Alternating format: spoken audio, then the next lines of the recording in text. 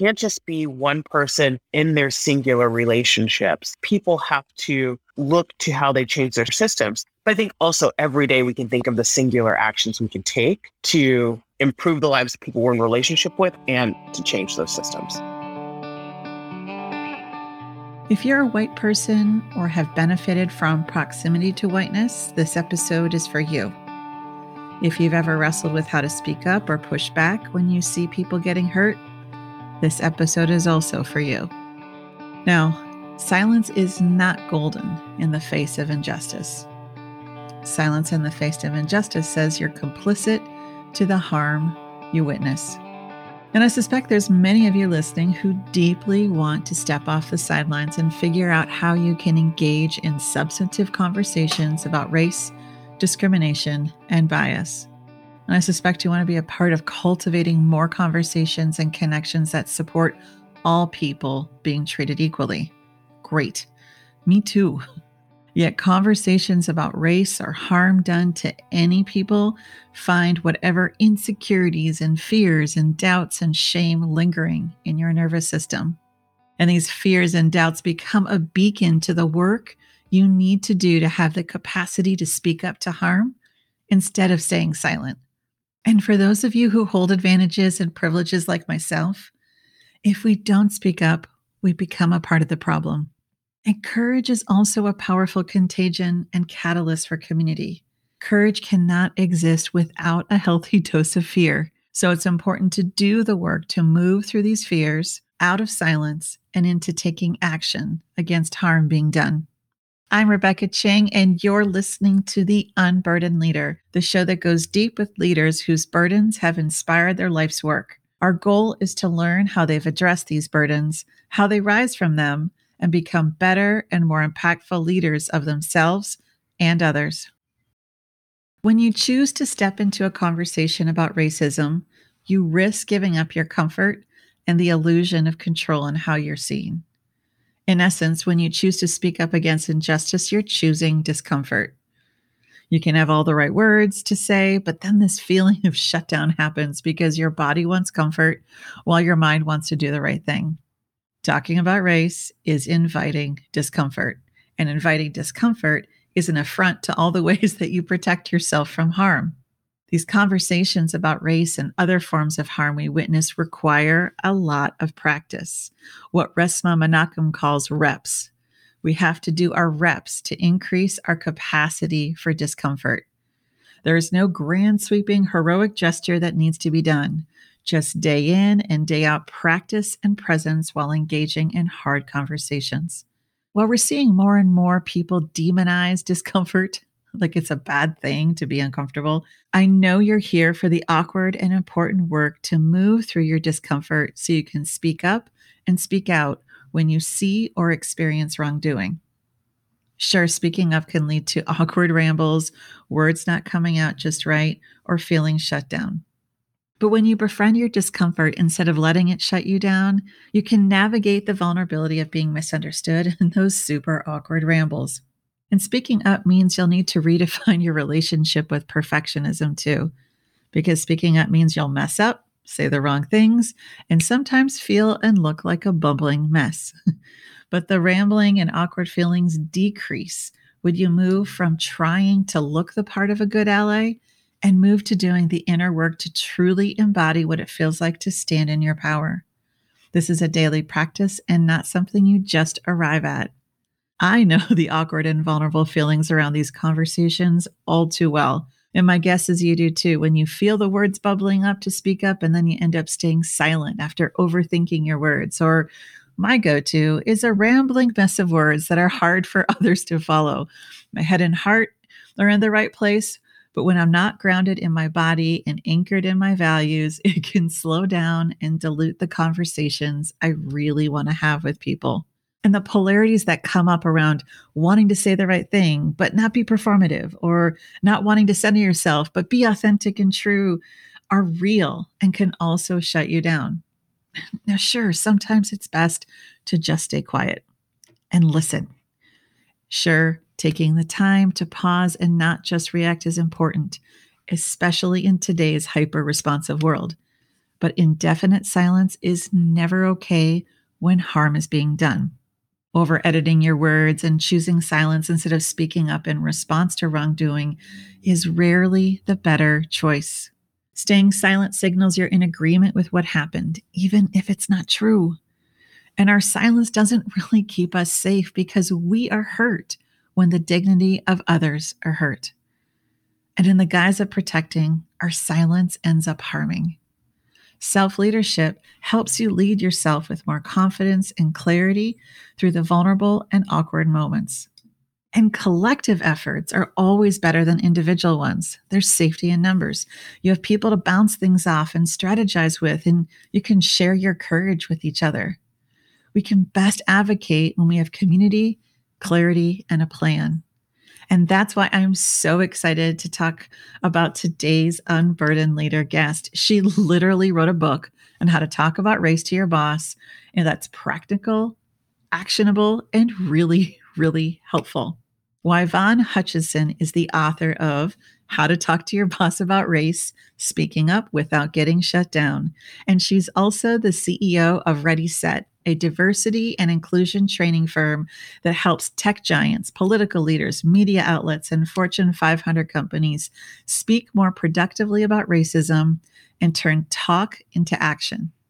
To date, Ready Set has worked with hundreds of companies around the world to build, manage, and grow diverse teams. Now, in her former life, prior to founding Ready Set, she worked as an international labor and human rights lawyer for nearly a decade. Now, pay attention to what Y-Vonne shared about identity and social location and how these impact speaking up around race. Listen for why it's important to specifically discuss racism and the power of an intersectional lens on change. And notice how she identifies the value of both individual and collective work in this area that support systemic changes. Now, please welcome Y-Vonne Hutchinson to the Unburdened Leader podcast. Y-Vonne, thank you for joining me on the Unburdened Leader. Well, thank you for having me. Super excited about our conversation. I am too. I want to start our conversation by talking about your very first job. Your first job was at a famous theme park. And I'd love for you to talk a little bit about how the application process and the eventual job you were assigned, how did that impact you and how you viewed yourself? I'll start by saying a little bit about the process, and then I'll tell you about the impact. It was a cattle call in a lot of ways for kids to work during the summer. The youngest you could be was 15, which that was how old I was in Texas.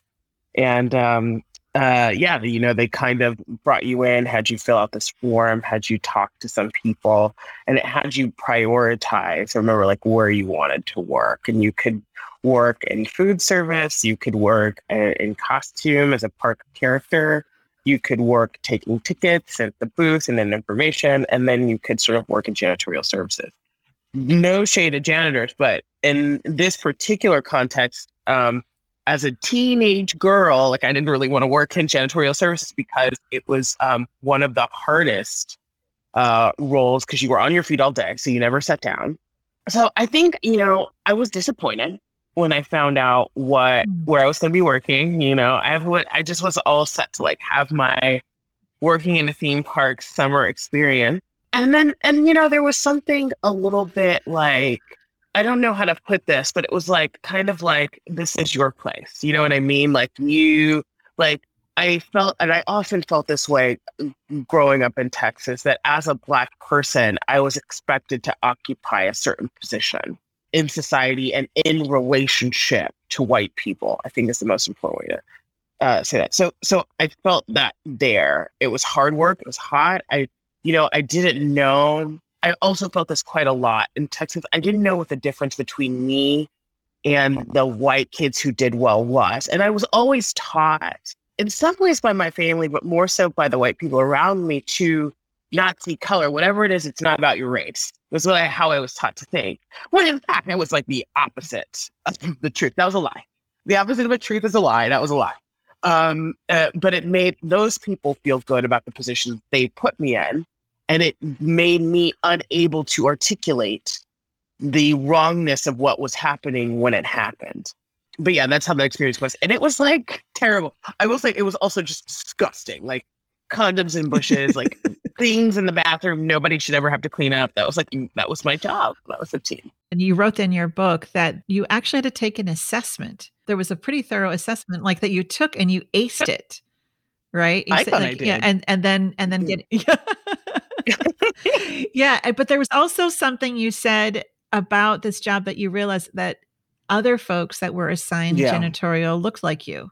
That's what I'm saying is like the myths that I was taught as a kid, it took me a long time to undo that idea of how society works. So I took it personal. Just to sort of tie this to a political moment we're in right now, Got when it. we think about like banning books and like the stories that we censor and the histories that we allow our kids to learn, as somebody who grew up in a time where these stories, these histories, these explanations were never acknowledged, right? Because they were uncomfortable truths and inconvenient truths. I didn't have the tools with which to articulate what was happening and to say why it was wrong and to extrapolate from it being like, oh, this is something wrong with me. This is a personal thing to this is a systemic thing and there's something wrong with these people, right? So now in retrospect, who knows, 25 years later, who knows what it was. And certainly nobody's like held accountable for that. And there's just always that little seed of doubt. And when you're young, those seeds of doubt can grow to be quite powerful, that's just planted within you.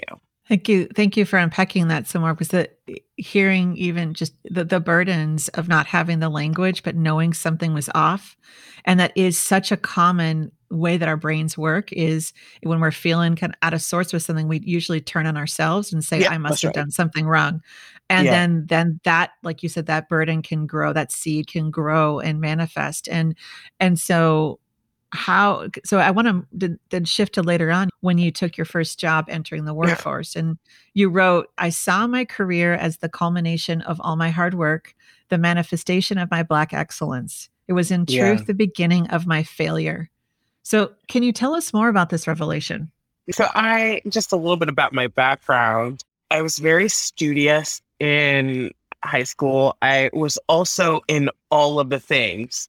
We had a choir department that was really competitive. I could not sing. I joined choir. I was really, really into drama. We had a very good drama department. I spent a lot of time in theater. I did speech and debate.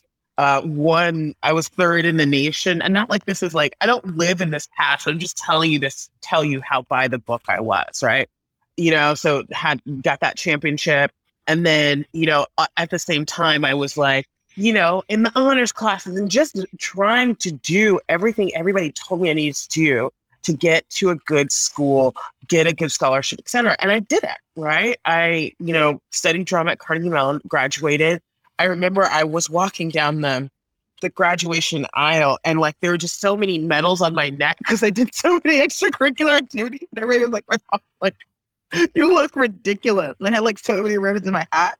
I just wanted to have my hands at everything. And because I was also interested in everything, but also because I was like, I have to excel. I have to do great. Because if I do great here, I'm going to do great in life. Right. And then, I took a year off. I worked as a temp in New York and had that moment. And then I went to law school.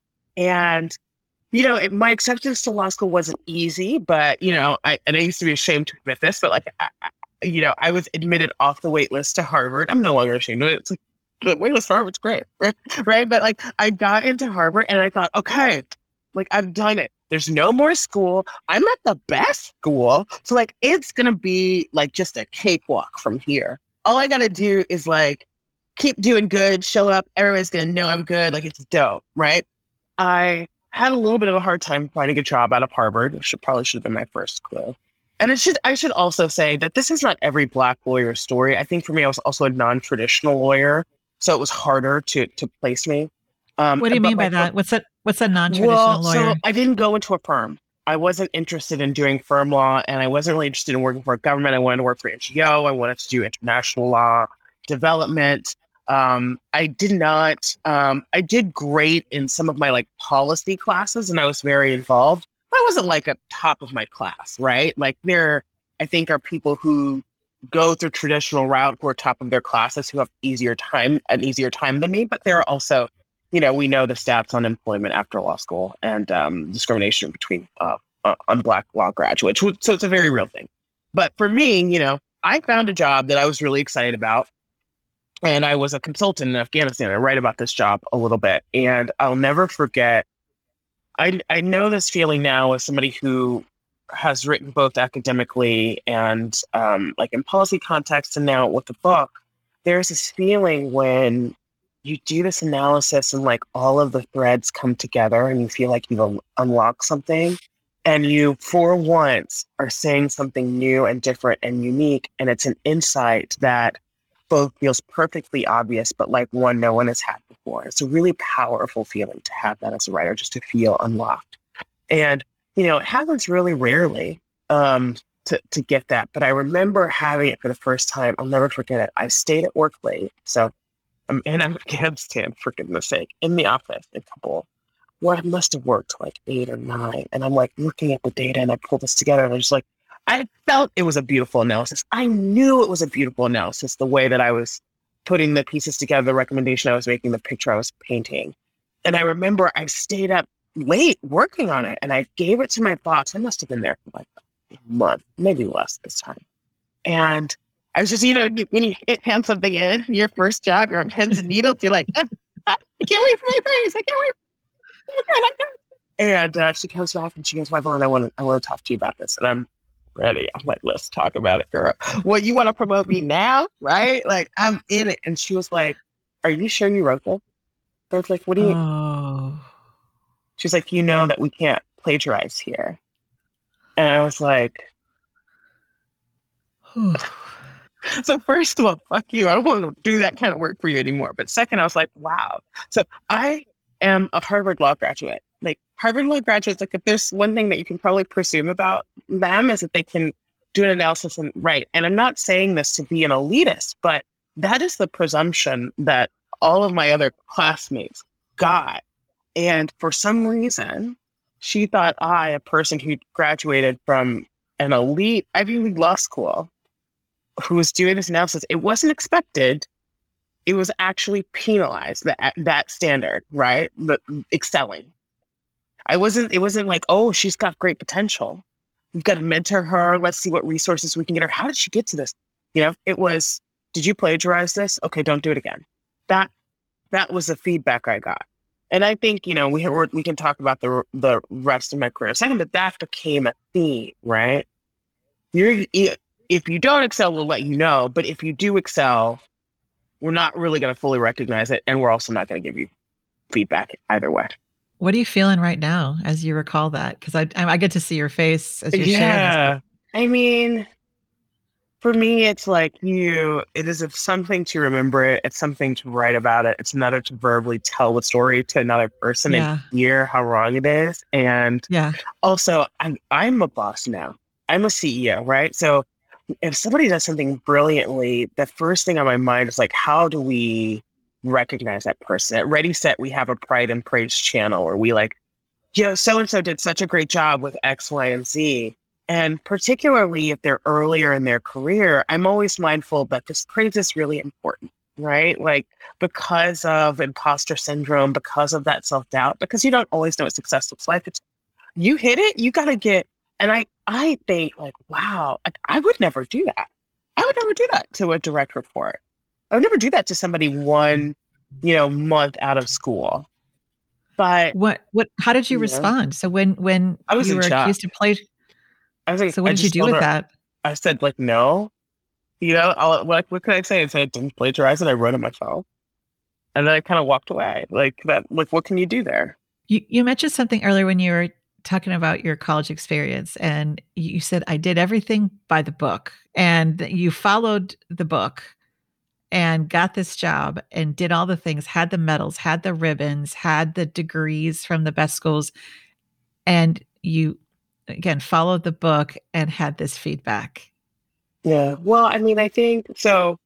The book is different for different people, but for me, the book was written by W.E.B. Du Bois, right? And the idea, there is a sort of story of like the talented 10th, and the idea that you can excel your way out of doubt and oppression. And that if you just Oh, demonstrate your merit and not if you just do everything right. And my parents, like that's why they instilled these values of education, right? Because they thought, and I don't blame them because they did, right? Like they grew up in the age of like affirmative action and actual social and class mobility for Black people, which is not that it's not nearly the same anymore, but they kind of grew up with this. They were able to do it. So there's also this sort of like bias because they were successful. There are plenty of people who use a book and aren't successful all the time, right? But they were actually successful, middle class. And so for them, it's what made sense. It's like, this is, when there's all of these stigmas and stereotypes attached to Blackness,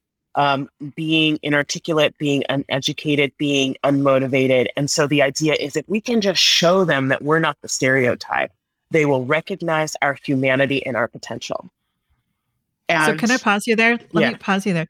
You had to hustle to show your humanity. yeah, yeah, I think so. Yeah, yeah, yeah. And I mean, I don't diminish the Black experience, but I think for a lot of us from marginalized groups, it's the thing, right? Like there's a first, like, we have to work to show you our humanity. So like beyond our aptitude and abilities, like to get you to engage with us as people, sensitive people that you can see yourself in, right? Because there's a lot of things that happen when that like me bias is activated. And then there's a further of like, okay, and also I have to hustle more so you can see me as confident. And both are true. So for those listening that are in white bodies, listening to this part of the conversation right now, what is important for those in white bodies to understand? I think it's a reminder, and I go into the book why I hate the unconscious bias framework, but I think, a lot of this comes from bias. And I think it's just important to remember why we gravitate to who we gravitate to, why we see competence, but not just competence, potential where we see it, because that's always a thing, right? It's like, we call it performance attribution bias, wherein the success of, Performance attribution bias. yeah, performance attribution bias, the Huh. success of Black and Brown people, and when this bias is activated, is likely to be attributed to an accidental luck or support from the group, rather than an innate quality or potential. Whereas and failure is reflective of innate quality and potential or lack thereof, where it's flipped for those from dominant racial groups. So particularly if you're thinking about white men, where it's like their success is a sign that they have this innate potential or innately better, and their failure is accidental, right? Mm. So I think, that is something we have to keep in mind. That's something that if I'm talking to white listeners, I would say, like, that has been ingrained in us, like, so in your own work, in your own life, think about who you see as having potential and who you see as like you and who you see as successful and why. This tees up my next question. Something else you said in your book. You wrote that nowhere is the issue of race more embedded than in the workforce. And you Hmm. also noted you believe it's almost impossible to uncouple the two. Yeah. So you started doing this already, but can you walk us through why this is true and what this means for leaders at all levels? Yeah. I mean, I kind of take a historical analysis here. So first of all, the U.S., and this is American centric, but I think it can be true elsewhere as well. The U.S. is kind of a Puritan country founded on this sort of Puritan work ethic, right? Wherein work already constitutes a part of our identity. So take race out of it. But, for a very long time, this is more taboo now. When you meet people, the first question they ask you is, what do you do? And they use that question to deduce certain aspects of your identity. That's how closely our identity is tied to our work. The second So layer true. to, yeah, the second layer to that is that just historically, we've always said who can do what in terms of labor market participation, the kind of work they can do based on their identity.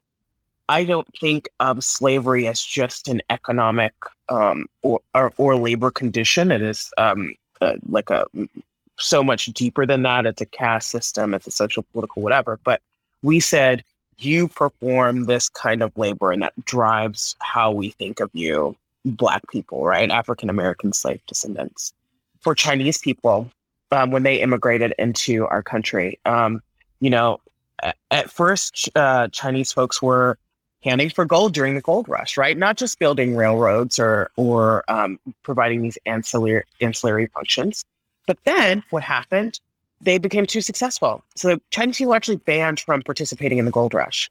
And instead they were forced into occupations that for a lot of people were considered feminized, like, and I use quote in quotes because I don't think it's true, but restaurants, laundromats, that sort of thing. And at the same time, there were these stereotypes adopted by the femininity of Chinese men, right? So it's just like Chinese people can do this type of work.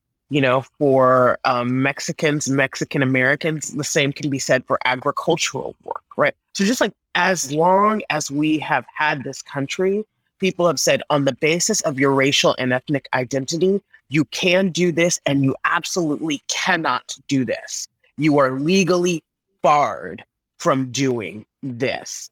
And I should say this also includes work outside of traditional confines. So for example, with African American women, you have to work outside of the home. You cannot be a homemaker. You have to work outside the home. Then we're going to criticize you for being poor mothers. But that was legally mandated historically. So just think about how if work is a core part of our identity, and then a core function of our labor market is that our racial identity impacts which jobs we get. And by the way, we relate to our racial identity in very specific ways. It's just so deeply embedded. It's not a matter of going into an individual organization and being like, hey, all you gotta do is circle up, sing kumbaya, we're diverse, equitable, and inclusive, job done. No, it's like, this is how we have constructed our labor market, our culture of our corporate cultures, our images of who leads, who gets successful, our metrics for how we ascertain aptitude, potential, skills, and it's really hard to move outside of those frameworks into something new that actually accommodates us as a whole. Yeah, just taking in that, and I think those with privilege or those in white bias, it is daunting to take in, and so many people are like, okay, what can I do? Right? What can I do? And so you note that when you started your consulting company, Ready Set, you also noticed that when you got into that space, that the main approaches to solving the problems of racism and sexism were just through individual solutions that address the unconscious bias, which you called BS to, because it made people, you recognize it made people feel like we could do something. What's something we could do so we feel good about this thing? So what is the trap about this approach to individual approaches and just focusing on unconscious bias? And what is the better approach? So I don't think individual approaches per se are bad, right? I actually think we need individual approaches to sustain this work. But I think individual approaches that don't engage our discomfort or don't disrupt existing power dynamics and paradigms or don't require some level of risk or sacrifice are not enough to do what we need to do to make our workplaces more diverse, equitable, and inclusive.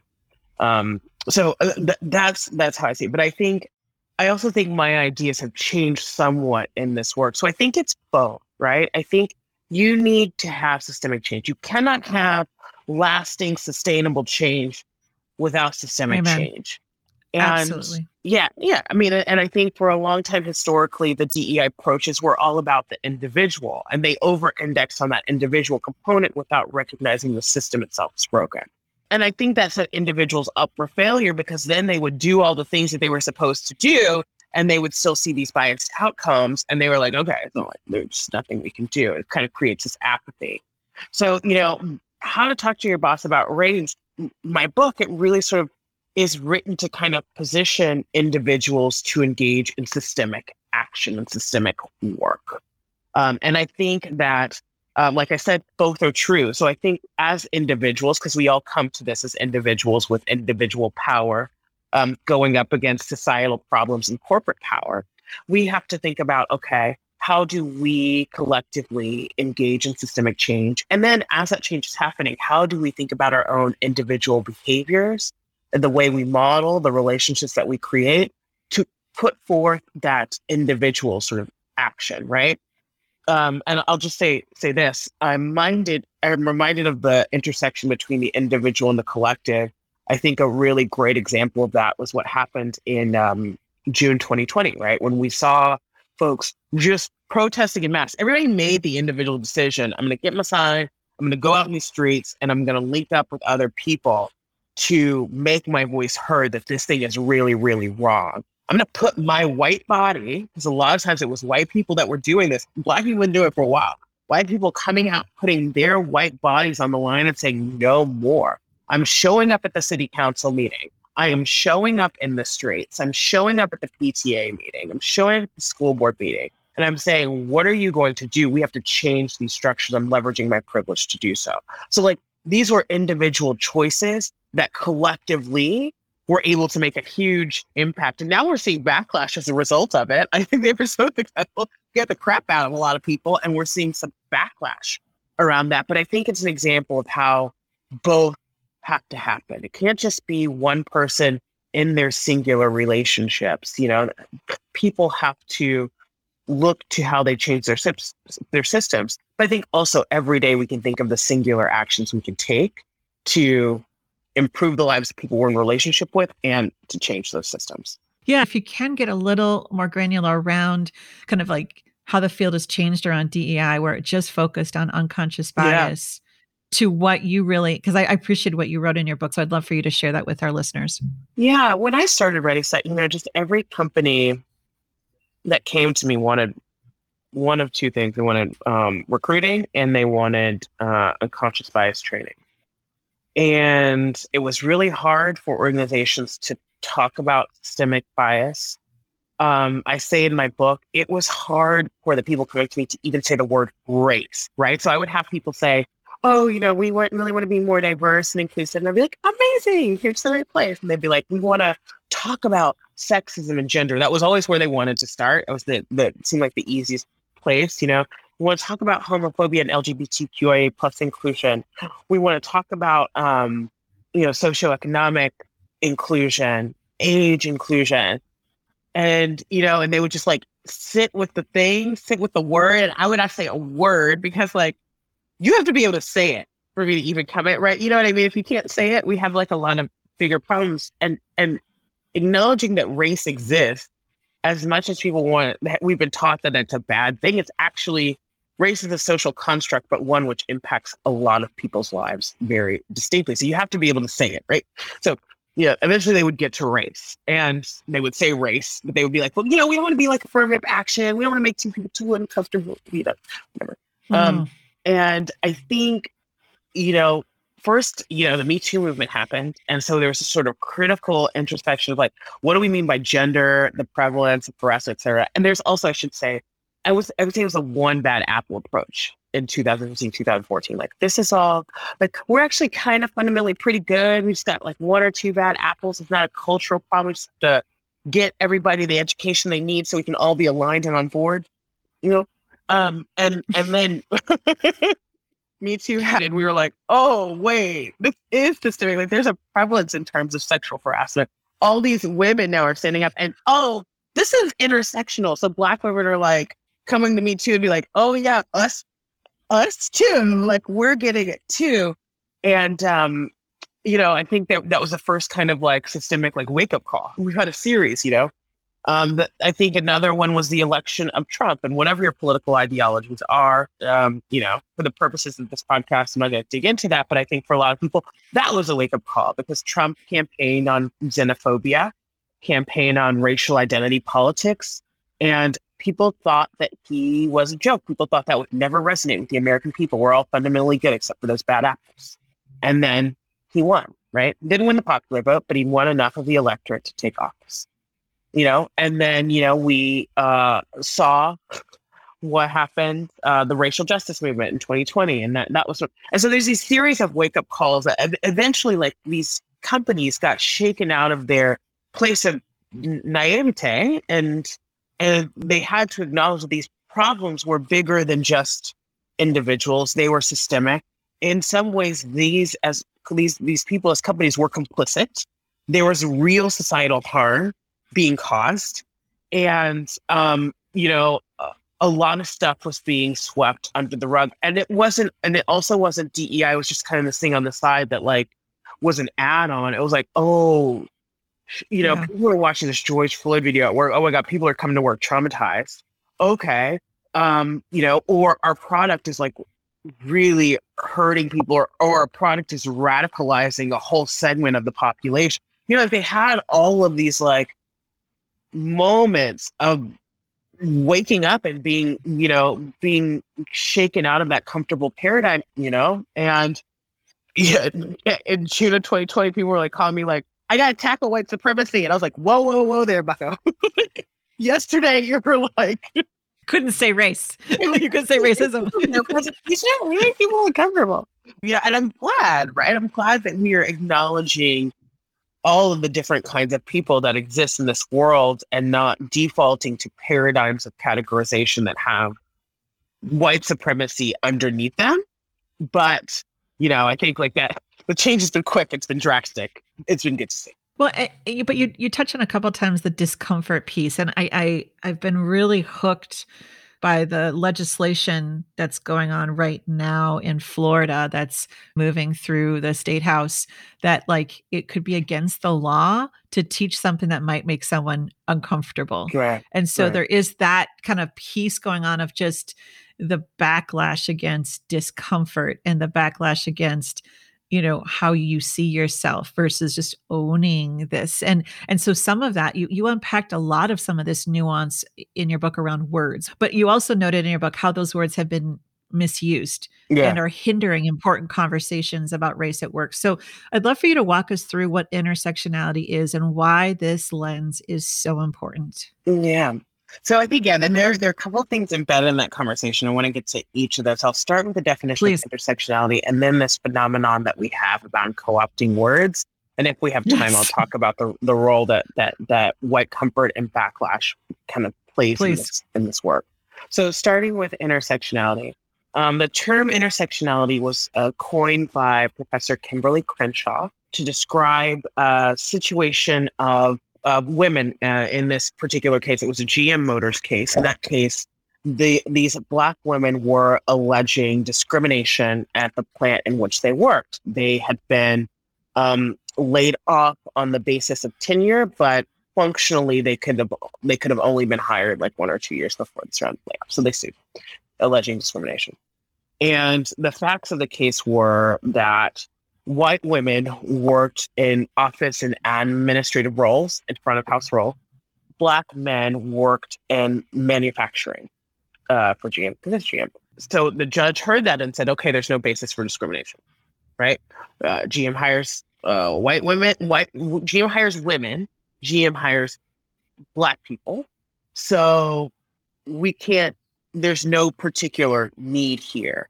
And what that case so beautifully illustrates is that because of these overlapping marginalizations, the marginalization of Blackness, which barred women from working in the front office, and the marginalization of gender, which prevented them from being hired onto the factory floor, these women were functionally excluded and discriminated against in finding work for this company. So Kimberly Crenshaw coined the term intersectionality to describe those overlapping marginalizations. So anytime we talk about a particular person, and it's not just race and gender, it could be race and disability status. It could be disability status and sexuality. It could be age and sexuality, age and it could be any combination of things. But as soon as we talk about overlapping marginalizations, not just aspects of our identity, which I think when people misuse the term intersectionality, they think about identity as a whole, which we all have identities, right? But the important part is like which result in marginalization. The overlapping marginalizations are what contribute to intersectionality. So that's what intersectionality means. Now, let's talk a little bit about language and how that gets co-opted. I use the example of woke in my book. Woke is like a really old term. Like comes from the phrase "stay woke," which is like thought to be derived from, I think, a Martin Luther King speech, was around be aware and awaken to the revolution that's happening around you, right? And able to participate. And, it gained resurgence during the Black Lives Matter movement. And eventually conservatives latched onto the phrase as an insult, right? It's something that's bad. We don't want any more woke politics of wokeness. I think we who actually hold these values are really bad at reclaiming our language. So we just kind of like went into that paradigm of like, oh, it's too woke. And I think there can be something that's said for the exclusionary standards, politics, and practices of progressive movements. But I don't think we have to use, when somebody co-opts the language, we don't have to go into that paradigm and then work within the opposition's paradigm. Another example that happened right as I was writing the book is critical race theory. So as I said before, I graduated from Harvard Law School, where they did not really teach critical race theory, for a while, even while I was there.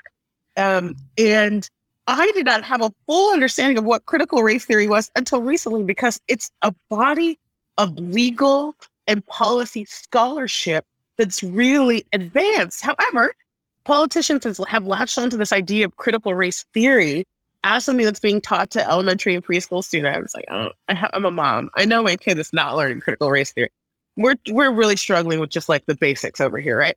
So like, but being something that's being taught to kids to turn them against the U.S. And this is insidious in a few ways. Number one, it devalues critical race theory. I don't think critical race theory is bad. I actually think it's a great framework to understand American history. And it's one that really equips us well to not be bamboozled and hoodwinked when people talk about institutions, their approaches to policy, and the level of protection that we as Americans have, right? I think it's a great framework for someone who wants to approach any aspect of policy as a critical thinker.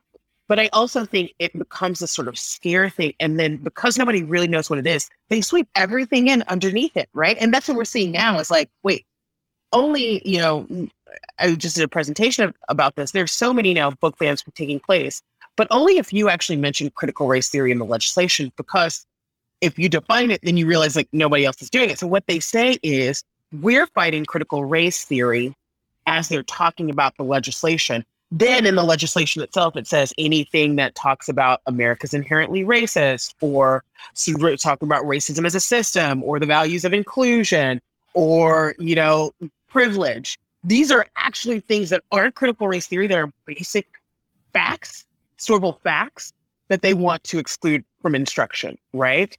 So teaching about systemic racism is not teaching critical race theory. It is teaching American history, though. And if you want American history taught in a certain way, you don't say we're going to ban teaching systemic racism. You're never going to get that passed. Say we're going to ban teaching critical race theory. And then systemic racism becomes critical race theory, right? So, I mean, that's another way that we've sort of seen, the language of our movements being co-opted. I'm in a place now where I just refuse to accept that. Like, I'm going to keep saying critical race theory. It's good. It's good. Your kids should learn it. It's not a bad thing. And it's, you're being manipulated if you think that it is. But I think for a lot of us, there is a pressure then to say, oh, no, that's not what we meant. That's not what we want. We would never teach your kids critical race theory, right? And it's like, no, I'm going to come in and teach your kids critical race. Like, you know what I mean? So I think we just have to be really mindful of that. To the last part of your question around white comfort, I think part of this book, what I say in the book, I have a whole chapter devoted to backlash. I think we as advocates do ourselves a disservice when we don't anticipate and expect that people will respond negatively to our work and push back against it. And there's the Martin Luther King Jr. quote, which I talk about, which is the moral arc of history, is long, but it bends towards justice. And I say that's not actually, I don't agree with that quote. I love the work of Martin Luther King, but I don't think that's true. I think when we think about our history as a country, it's actually been a tug of war. And, what I use to sort of, as a reference point, is Reconstruction, radical Reconstruction. And how post-slavery, it's kind of like, we're kind of taught like gradually Black people had their slavery, and then there's Jim Crow, and then they finally fought their way into the Senate. No. But what actually happened was there's slavery. Slavery was outlawed. You had a period of Reconstruction. the latter of which was actually really radical, and you had this emergent huge base of Black political power, more people in the Senate than have been in modern history. And then because they saw the potential for that political, social, and economic power, Southern states enacted Jim Crow laws. And as part of the Southern Compromise, we said, okay, we'll accept those laws. And those laws pushed back all of that progress. And it took us a century and a half to get back to even close to the place that we were. It's not a moral arc. It's not a smooth journey. It was a push and pull. We got gains and they were taken away. And that's what we're seeing now. We get gains and they're taken away. And so I think as advocates, we have to gird ourselves for that eventuality that winning is not the end point. It's not the last step. We then have to protect our gains because people who see our wins as their losses are going to try to rip them back. So I'm really, the image of the tug of war is really landing. That really feels so true. And especially, and I'm thinking about how you wrote a lot about power in your book too. But also like social location and social power, those two terms. I reread those sections a couple of times. Walk us through what these are, especially in light of what you just shared, and why they're important to understand when initiating our conversations about race at work. Yeah, so I say in the book, and then I guess I should say that in the book, I tried to create a framework for people to think about these conversations strategically, because like it requires strategy. We've kind of been trained to think of that we like innately can do this stuff. And there's like no strategy behind it. And then like the people who make things happen are individuals that just innately had these charismatic, eloquent qualities. And that's not true. So when I talk about that strategy, one of the first things that I advocate for people to do is like know who you are and what position you occupy, what strengths you can leverage, and what weaknesses you might have to overcome. So when it comes to social location, I say first, let's start with your identity, right? Like who are you socially? How do you show up to this work? I identify as a Black queer woman who is middle class, educated, and who's in a marriage with a cis white man. All these things are important. They're all social signifiers, right? So not visibly queer, right? Like I could pass straight passing. I'm middle class and I have access to certain social networks and economic resources that a lot of Black people don't. And that I was able to build up with that. I didn't start, from the place that a lot of people who share my identity do. And I'm a woman and I'm a cisgendered woman as well, which it creates some openings for me and it closes some doors, right? So, but it's important for me to know this and know how I show up in a conversation. Because like, for example, when I first started Ready Set, I would go into these meetings with executives who hired my company. Like my face is on the website. It's like CEO, you can't see it in the thing, but I'm putting a frame around my face to show that it was on the website. And I would get into a room, and even though they had paid me to have these conversations, they would look at my male colleague or my white female colleague, and they would talk to them. And that was because they weren't used to seeing a Black woman in power, listening to a Black woman, engaging with a Black woman at that level. And I say in my book, like I could have been like really offended by that. I was emotionally, but I was also like, let's just be strategic. That's who you want to listen to. You can listen to them all day. That's who you hear the message from. Now I know who to send as a messenger. Okay. And I say this to people who are engaged in this work, because I think something that you have to do, I'm getting to the social location now, is you have to understand your social identity. And then you have to understand where you're situated in an organization and how that social identity relates to your positionality, right? Like, so, are you someone who, because of your position, you're in a position of power, you may be a person of color, but you're still more likely to have to access to certain individuals? How are you thinking about that? Or are you a person who may be earlier on in their career? Also, you're also marginalized. Also, you're a woman. Like it may be a lot harder for you to have your voice heard. So like, just think about like how you're situated and how that impacts what you see and how people see you. And then when it comes to power, I really, really, really encourage people to move away from binary ways of thinking about power, which fundamentally in my mind are like no longer as relevant. We are trained to think we either have power or we don't. And power is this mysterious force that like you don't quite understand, it's intangible, blah, blah, blah, blah.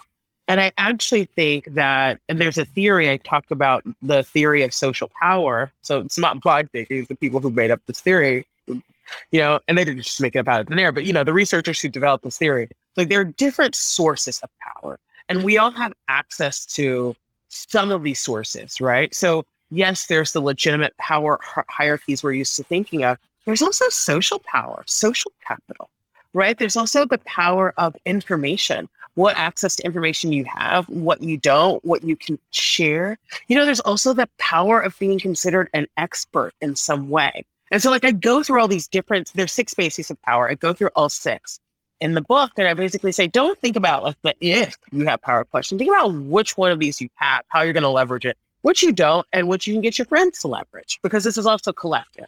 This work is not just about you as an individual. It's about the power of the collective. So that's like what I say this because you bring this knowledge into the conversation you have, right? This affects who you talk to, the technique that you use in talking to them, how you leverage your community when you're having these conversations. Like all of these things can impact the strategic ways which you approach culture change as an individual and ideally, as part of a collective. Thank you for that. As it actually it's really hopeful. Like if you're like, what do I do? You give so many tangible ways to look at how to make an impact. And it starts with understanding our social identity, our social location, and social power, and being strategic, as you said, in how you use those. And there's a lot of agency in that. So I really appreciate you walking us through that. I want to shift just briefly, because you mentioned, you're a CEO, you started your own company, Ready Set. And I just would love for you to talk, what are the biggest challenges you're facing running your own company right now? I think there are always challenges you face as a woman of color who's a leader. Some of them are expected, some of them aren't. I think as a dark-skinned Black woman CEO, I will say that I don't fit into a lot of people's mental frameworks when they think of what a person power looks like and what a woman in power looks like. So there's a friction that happens just by nature of me being me. But I'm also kind of like, I don't know. I like being a little bit different in that way. I like agitating in that way. And I'm at a point in my life, my career, my evolution where I'm just going to show up as myself. If you like it, great. Let's do great business together. If you don't, I'm glad that you weeded yourself out. Right. So there's that, my identity. I think there's also just like, and I talk to my team about this a lot. I'm going to get like really tactical as a leader. I lead a DEI services and to a certain extent product company. Our services, in my mind, are critical to the way that organizations function, society functions. Essentially, I call it future-proofing your organization. If you think about the Great Resignation, how many people are leaving? If you think about the expectations of Gen Z, if you think about how you operate an effective, people-driven, human capital, I hate the word human capital, but that's what business people understand, driven organization in a unstable social, political, economic time, you have to understand how to show up for your people and how to create an environment for everyone in your organization to flourish. If you can't do it, you're going to fail. That is just hands down. 21st century forecast, that's it. This country is only getting more diverse. The situations we're dealing with are only getting more acute. We literally are dealing with life and death of COVID. So, you can't deal with that. Like your business is not made for the future. And, my goal is really moving us as a team through that devaluation. I don't know what the word is, but through that, and also acknowledging that the level of work it takes to do this right is unlike anything I think that other people in services spaces think about, right? People show up to our work as their full selves because that's the only way you can help somebody else do it, right? They are emotionally invested. And a lot of times this is like their life's work, right? And, we as a firm struggle to get that recognized and seen all the times in the way that it needs to be and to get it valued. So as a leader, a business leader who's at a company that's scaling rapidly, I always think about that. I always think about, how do I get these customers to value what they're doing the same way they value their lawyer, heck, their HR consultant. Mackenzie doesn't know what it's doing. Sorry, Mackenzie. They value Mackenzie. You know what I mean? It's like, how do we, no shade. Mackenzie, you're great. But how do we think about getting us to be valued in that same way? Because only then can we do what we need to do for our clients and for ourselves. So I think that for me, that's the focus. That's the focus of my, my work now, and what I feel like I need to do to show up for my team. And it's a challenge, because they're fundamentally saying, value the thing you've always devalued. Even though they were difficult seeds that were planted, to see how those burdens have turned into your life's work and what you're doing. It is pretty cool to see that. This book also became a bit of a time capsule for you personally. At the end of the book, you noted all of you experienced personally, and then also collectively what was going on in our culture while you're writing this book. What are some of the parallel experiences you had while writing this book? It was a journey for me, but, I signed the book deal when I was pregnant, and, I was about 5 months pregnant, 6 months pregnant at the time. And I remember when I was pregnant, I was so scared. Like, this is before COVID, I was so scared. And then, like, George Floyd happened, and, like, I'm already trying to insulate myself from the trauma, having COVID and being isolated and all of that stuff. And, people started marching, and the Black Lives Matter movement happened. And at the same time, I had to go on bed rest. Right around the time I was 5, 6 months pregnant, my pelvis started to separate under the weight of my baby. Oh my goodness. It was really, really painful. And I just remember this moment, it had to be June, where they were like, the phone just didn't stop ringing. Didn't stop ringing for any. So they were like, you can't go on maternity leave yet. I can't. I'm bedridden, dude. Like, what do you want from me at this point? Like, I just want to have a healthy baby and live through it. And, but there was also this, like, this is the moment, right?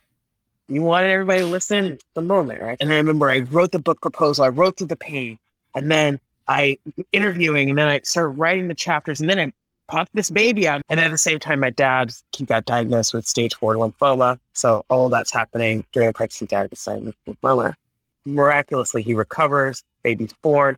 We leave where I was living because of wildfires, and we relocate suddenly. Because I have asthma, the baby could not breathe, and we're like, we just can't stay here for at least for now. And then right around December, my sister, who had taken care of my dad while he was sick, she died 2 weeks before Christmas. And I remember watching them bury her, and like the connection getting interrupted, not being able to do the funeral service, never saying goodbye. So just writing through that, and at times trying to, use the pain as fuel, but also acknowledging, like, pain, that kind of pain should never have to be worked through in the way that I'm working through it. And I shouldn't, I say this in my talk, a lot of times when you're writing the Black person about Blackness, you open up a wound, expose yourself, you expose your trauma, and re-traumatize yourself. Then you have to find healing, find closure, close that wound out, and then open a new one. So I'm doing that process of opening and closing as, all the stuff that's happening in the outside world.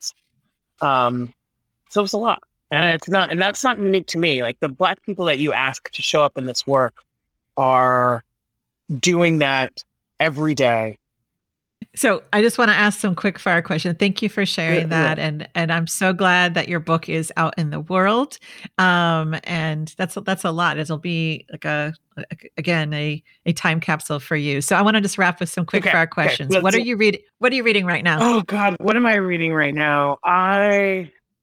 Capital Ideology, that's been sitting on my desk for like forever. But I'm slowly parsing my way through it. But I'm going to be honest with you, a lot of times at the end of the day, all I want to do is watch 90 Day Fiancé. So Sometimes, sometimes, most of the time, the vast majority of the time, I watch My Fiance, and I'm also reading The Montessori Child, Raising the Montessori Child, because my kid There is we a go. kid, and I want to Season of not life. damage her too much. Yes. What song are you playing on repeat? Oh, we don't talk about Bruno all day. We don't talk about Bruno. So good. So Yeah. good. Favorite 80s movie or anything 80s pop culture? Coming to America, starring Eddie Murphy and Arsenio Hall, and their seminal roles as Yes. African princess. I love that movie. So good. So good. What is your mantra right now? Besides, we don't talk about Bruno just because it's in my head. Practice what you preach, I think. So there's a lot of advice for advocates and staff in the book. And for me, it's like, you should also take care of yourself, Y-Vonne, and take a nap. So I'm trying to do that. There we go. Trying to practice self-care and taking care of myself. Take care of yourself. What's an unpopular opinion you hold? I think my emphasis on white backlash as a function, as a part of American history, I think ruffles some people the wrong way. Also, my feelings about unconscious bias training. Absolutely. And who or what inspires you to be a better leader and human? Okay. Who inspires me? I think my mom and my grandma, because I never got this chance. So I'm gonna shout out my village, starting with my mama. Wonderful. Well, Y-Vonne, thank you for your time today. It was a gift to me, and I know it will be to so many who listen to this conversation. And please, everyone listening, go get this book. It is important. We'll put it in all of our links and show notes. But thank you for showing up here today and with all that you do. It's been an honor. Thank you so much. Thank you for having me. Silence in the presence of injustice often shows up to protect your power and your reputation. So speaking up when you're witnessing a wrongdoing, especially around race, can kick into action a lot of powerful protectors. Overanalyzing whether it's your place to say anything at all, or worrying about saying the wrong thing, or fearing backlash or being misunderstood. Yet staying silent supports the status quo. And staying silent signals you're in agreement with what happened, even if that's not true. And our silence does not really keep us safe, but only perpetuates harm to everyone involved. So developing a plan of intentional and aligned action will help the protectors of overthinking and worry relax and give you some space so you can take meaningful actions. And today, Y-Vonne walked us through a few of the many actionable steps and practices she details in her book, How to Talk to Your Boss About Race. She teaches us how to do the work knowing backlash and defensiveness will happen, with ways we can prepare in order to keep the conversation going. And Y-Vonne reminded us to focus on and prepare for the long game as we seek changes, which can be hard for sure. So as you reflect on this conversation with Y-Vonne, what gets in the way of you speaking up when you see or experience wrongdoing? What support do you need so you can be a better anti-racist ally? Is there a conversation you need to have with someone about race instead of staying silent? If you avoid the discomfort of these conversations around race and other forms of discrimination and bias, you may miss out on a chance to deepen the conversation and make much needed change.